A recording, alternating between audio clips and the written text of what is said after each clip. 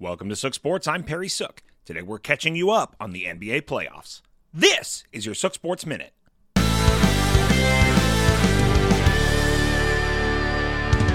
The thick of it.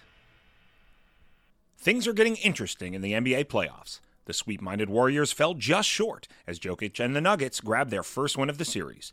The Pelicans beat the Bookerless Suns to even that series at 2 apiece, and the Heat and the Bucks both have commanding 3-1 leads. Tonight, Ben Simmons will be watching from the bench as the Nets try to avoid getting swept by the Celtics, and Philadelphia will try to send the Raptors home for good. Oh, and the Mavericks lost after adding Luka back to the lineup and look to bounce back in a pivotal Game 5 tonight. With every series still in action, at least for today, we are in for some great basketball. This is your Sook Sports Minute.